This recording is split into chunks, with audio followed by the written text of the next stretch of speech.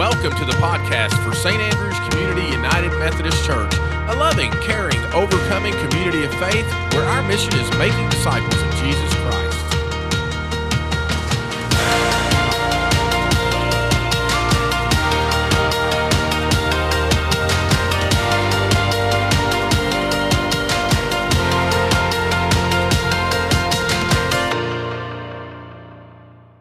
So Po Chi Chang was a student from Taiwan that attended East Central University. Po was not a believer in Christ, but he did hang around our campus ministry a lot, and he always had a lot of questions about Christian people. The question I remember Po asking the most frequently was this: why are there so many churches? Why are there so many churches? Why are there so many different types of Christian? In Taiwan, there's only one Buddhist, but in America, there are all these different types of Christians. Now, honestly, that's a fair question. Why are there so many different types of churches and so many different practices of our faith? And whenever an unbeliever asks us that question, it really gives us the great opportunity to engage them in answering their question, but also to the deeper truth of what we believe and how it is we witness to our faith. And so it was that Po always had this question, and I almost always gave him the same answer. Well, Po, as Christian people, we all read the Bible. But when we read the Bible, and the Bible's a big book, when we read the Bible, we read it differently. We understand it differently. We interpret it differently. And churches are typically gatherings of people who believe the same kind of interpretation. For example, baptism. I always tell our students in confirmation that in 2,000 years of church history, Christians have never agreed about baptism, whether it's baptism by water or baptism of the Holy Spirit. We believe those things are important, but we don't necessarily believe the same things about them. We typically have three questions about baptism: who can be baptized, how must they be baptized, and how often can you be baptized? And we don't all agree on those three questions. Consider, if you will, Exhibit A, my good friend, funniest guy I know, Mike Frisbee. Yes, with a name like Frisbee, you have to have a good sense of humor. Mike was a teenager. He didn't go to church. His family did not go to church, but somehow or another, he agreed to go with our youth group on a trip we took for a week in the mountains of Colorado. There, in the midst of all that beauty, Mike began to hear the gospel in a way that he had never heard it before. And while we were on that trip, he made the decision that he would give his life to Christ. When we got back from our trip, Mike was baptized, became a member of our church. But when Mike became a young adult, he met and fell in love with Pam. And Pam was from a different Christian tradition than he was from, so they decided they would find their own church. They found a church. They started going. Mike wanted to join. They asked him, have you been baptized? He said, yes, I have. And they said, well, tell us about that. And so he told them about that, and they said, oh, you haven't really been baptized. You can't join the church until you're really baptized. And so Mike did not join the church for a long time. And finally he joined the church, and we were having a lunch with some friends one day, and I said, oh, you joined the church? You remember now? He goes, yeah. I said, that means you took the plunge. And he gritted his teeth and he said, yeah, I did it. I didn't like having to do it, but I did it. How would you like it if you considered yourself to be a committed follower of Jesus Christ, but somebody told you, well, if you really want to be a Christian, there's one more thing you have to do. And if you don't do that, you're not really a Christian. I mean, how would you like it if someone said, oh, well, unless you're baptized in a river like Jesus was, then you can't really be considered a Christian. If you have been baptized in the Spirit, but you don't speak in tongues, you're not really a Christian. How do you like it when people say, you're not really a Christian, you've checked off all the boxes except this one? And when you check off that box, then you can legitimately call yourself a follower of Christ. I suspect most of us would not respond very well to that. And yet it is something that confronts the church that God has created and continues to create. Now, if you're keeping score, then you're well aware that for the past 3 months, June, July, August, we have been in this series, Creating the Church. Y'all probably didn't know we could preach a series that long, but that's what we've been doing for the last 13 Sundays, and it may please you to know this is the last one of this series. But before we can get to where I want us to be, let's remember where we've been. The church was started when the Holy Spirit was poured out on all believers. We read about that in Acts 2, that about 120 people that were following Jesus were gathered together in one place, and the Holy Spirit is poured out upon them, and all who believed formed the church. That was the birthday of the church. And when the people that were around who were not believers in Jesus saw and heard what was happening, they thought, these people have been drinking. And Peter explains, no, this is what Joel said was going to happen. This is what the ancient prophets said. And by the time he got through explaining it, and he said, this Lord who you crucified is both Messiah and Lord, the people want to know, then what do we have to do? What do we have to do to have this experience? And Peter says, turn from sin and turn to God and be baptized, and you will be saved. And so it was that people turned from sin and people turned to God, and about 3,000 of them were baptized in that day. And now as the church is born, it begins to grow rapidly. And those early believers had a high level of devotion. They were devoted to 4 things. The first thing they were devoted to was the teaching of the apostles. And the teaching of the apostles, those who had lived with Jesus, those who followed Jesus, would tell them, this is what Jesus taught. This is what Jesus did. This then is how we should live. The first thing was this high level of devotion to the apostles' teaching. And then the result was, well, actually there were 3 other devotions. They had a devotion to fellowship. We called it koinonia. And koinonia is when there's concern for and dedication to each other's highest good. Koinonia happens when there is healing, where people are hurting. They were committed to sharing meals, including the Lord's Supper, and they were committed to prayer. As a result of all that devotion, then, they had a changed lifestyle.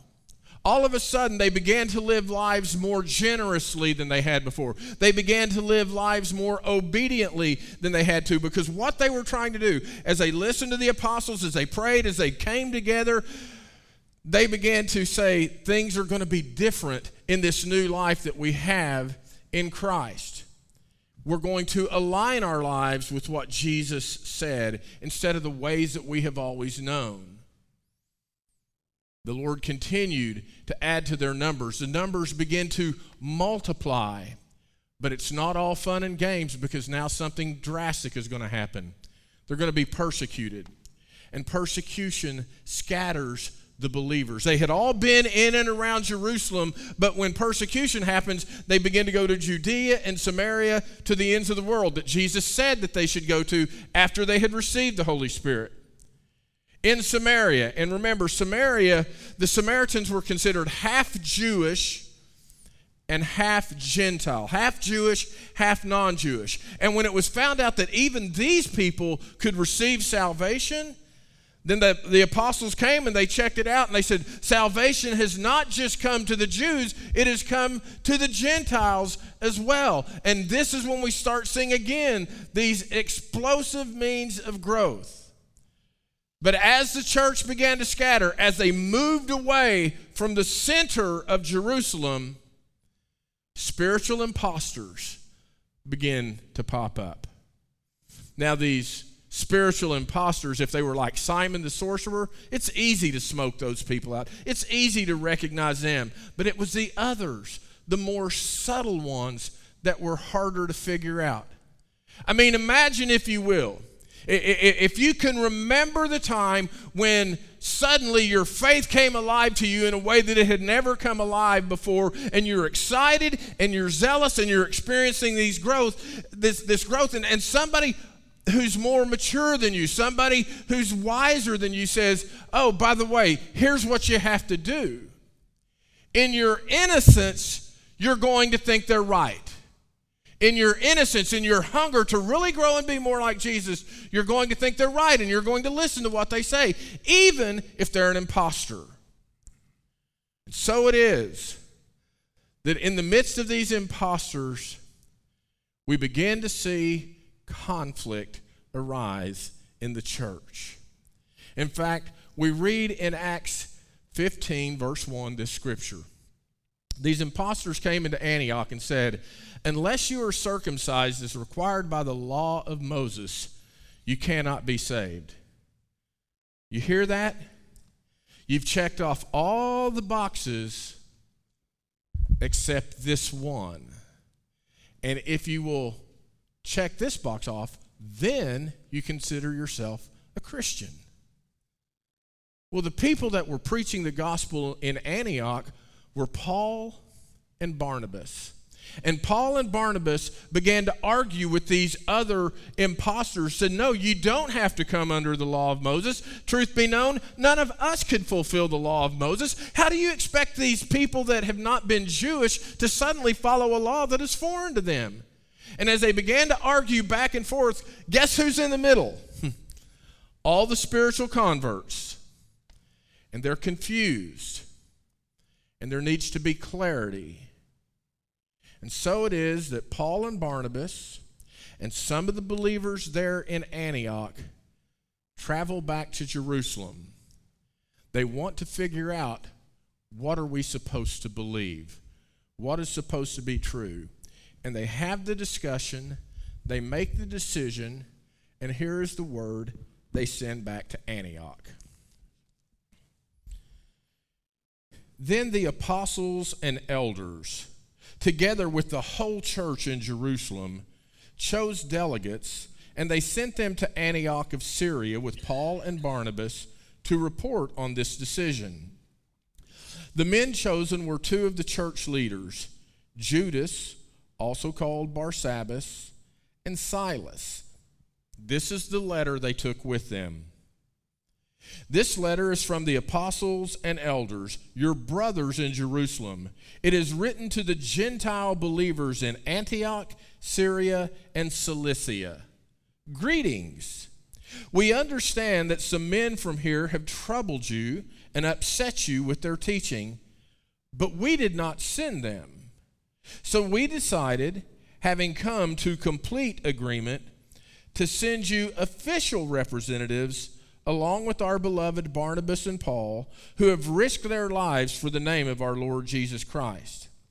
We are sending Judas and Silas to confirm what we have decided concerning your question. For it seemed good to the Holy Spirit and to us to lay no greater burden on you than these few requirements. You must abstain from eating food offered to idols, from consuming blood or the meat of strangled animals, and from sexual immorality. If you do this, you will do well. Farewell. The messengers went at once to Antioch, where they called a general meeting of the believers and delivered the letter. And there was great joy throughout the church that day as they read this encouraging message. Brothers and sisters, this is the word of the Lord. So the question being answered in Antioch, the question being answered by the apostles is not who gets in the church. It's not a question of, are Gentiles allowed in the church? They've already said, no, Gentiles can be Christian also. The question they're asking is, what must you do if you're going to be Christian? What must you believe? How should you live? Should you be circumcised, or is there a different understanding of what you have to do? Now, again, you can imagine when you're saying, oh, you've checked all the boxes but this one, then there was some trouble in there. And if you think that this event was unimportant, please know this is a watershed moment in the life of the church. In fact, of the verses we just read, it continues to shape the life of the church today. God created and continues to create the church, and God uses this as a time to really help us know what we are to do. And so the first thing I would point out to you is this. The church has structures of accountability.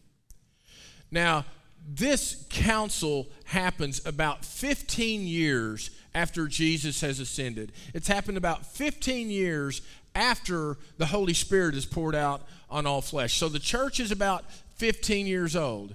Doesn't it make sense that confusion would happen to a teenager?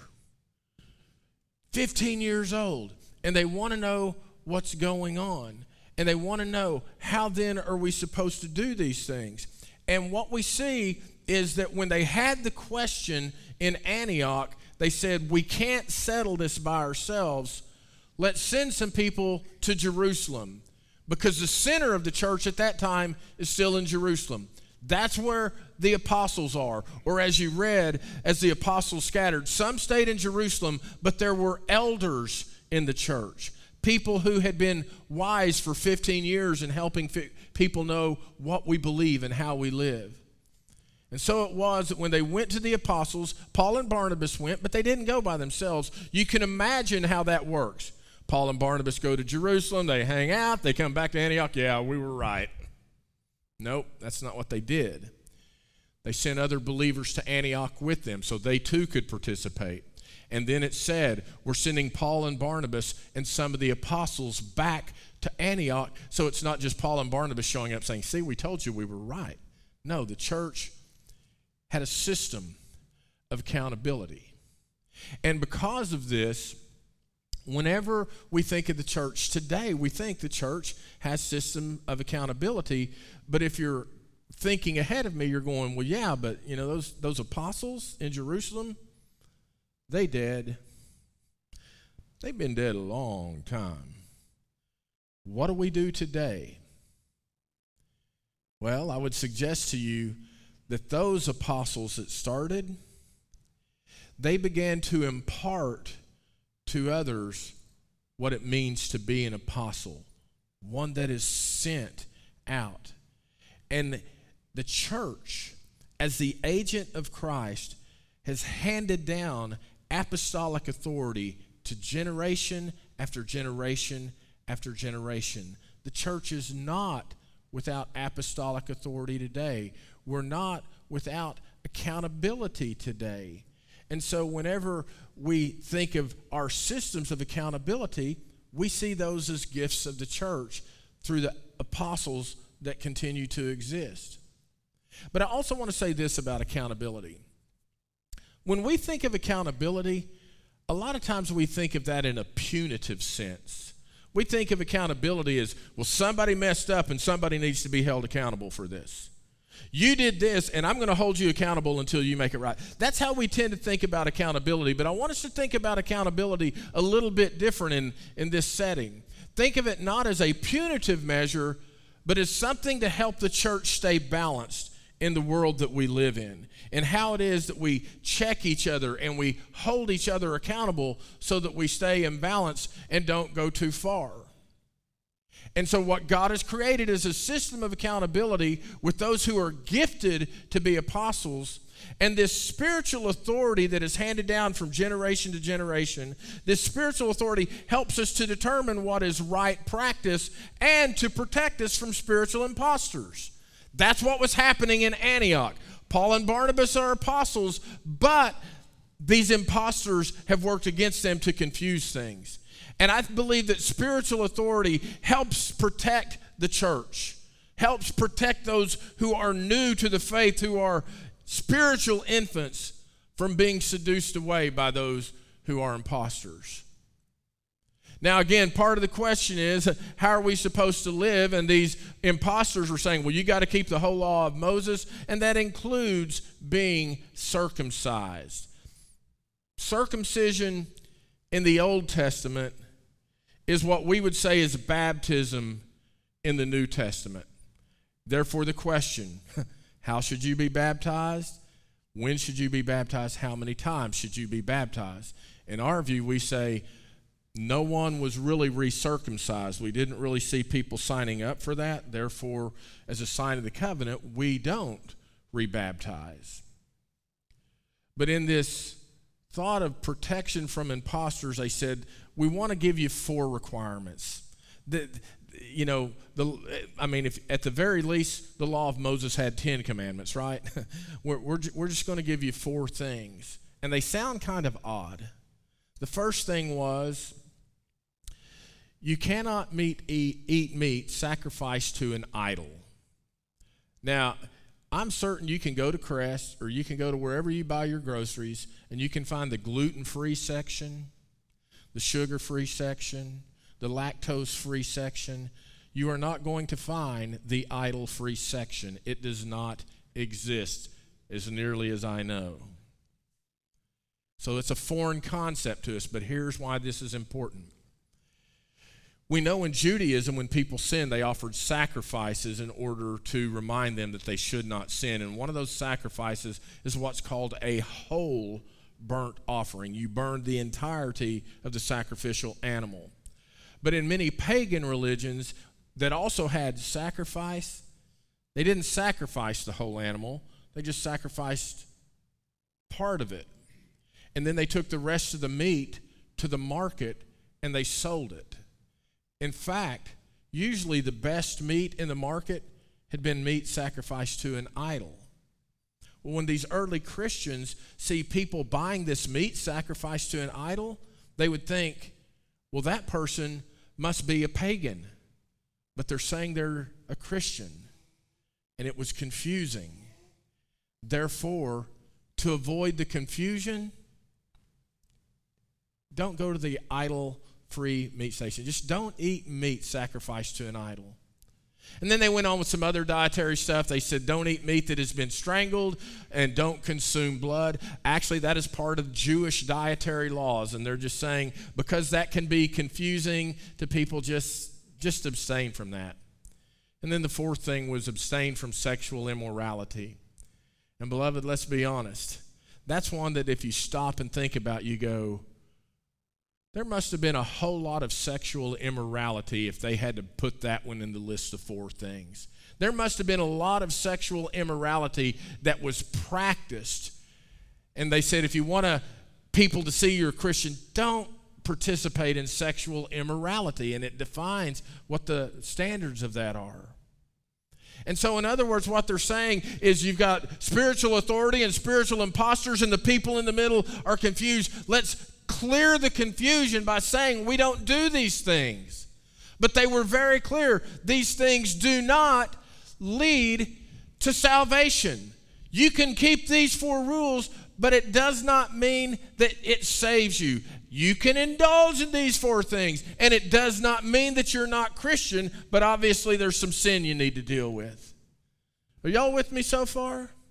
I mean, this is a watershed moment in the church because people are confused. Conflict has arisen. They've appealed to the apostles, and the apostles become protectors of the faith, trying to keep us in the boundaries of what is right for us to believe. And a lot of what they sent back to Antioch was, let's just end the confusion. Don't do these things. Paul will even write in one of his letters, he said, so what is meat sacrificed to an idol? Meat sacrificed to an idol is meat sacrificed to nothing. So it's okay if you eat it, but abstain from it because it becomes a stumbling block to other people. And that's what they're trying to eliminate, is things that we can do that cause others to stumble. It reminds me of a story of old Joe. Y'all probably don't know old Joe, but you might know somebody like him. Once a week, old Joe would go to the bar, and he would order 3 beers. And after he had done this a few times, the bartender got to know him a little bit, and he said, old Joe, he said, if you would just order these beers one at a time, they would always be cold and fresh when I bring them to you. And old Joe said, well, he goes, here's why I do this.